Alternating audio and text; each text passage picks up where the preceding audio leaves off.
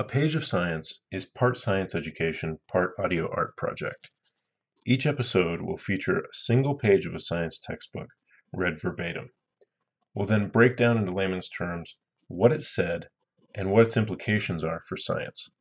By now you should be asking, why would I listen to this?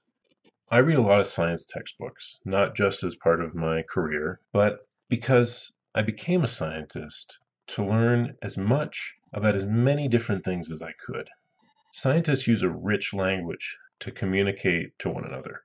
It's a language that most people never encounter.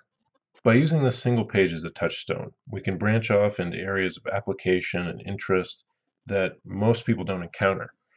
This isn't front page news science. It's the basic understanding of how our universe functions that scientists usually only communicate with each other because the public doesn't tend to be very interested. I'm hoping to change that in a small way. This is not a scripted podcast, and I'm hoping that some of my enthusiasm for the subject will come across because of it. I'm your host, Dr. Andy, and I hope you'll join me to explore science one page at a time.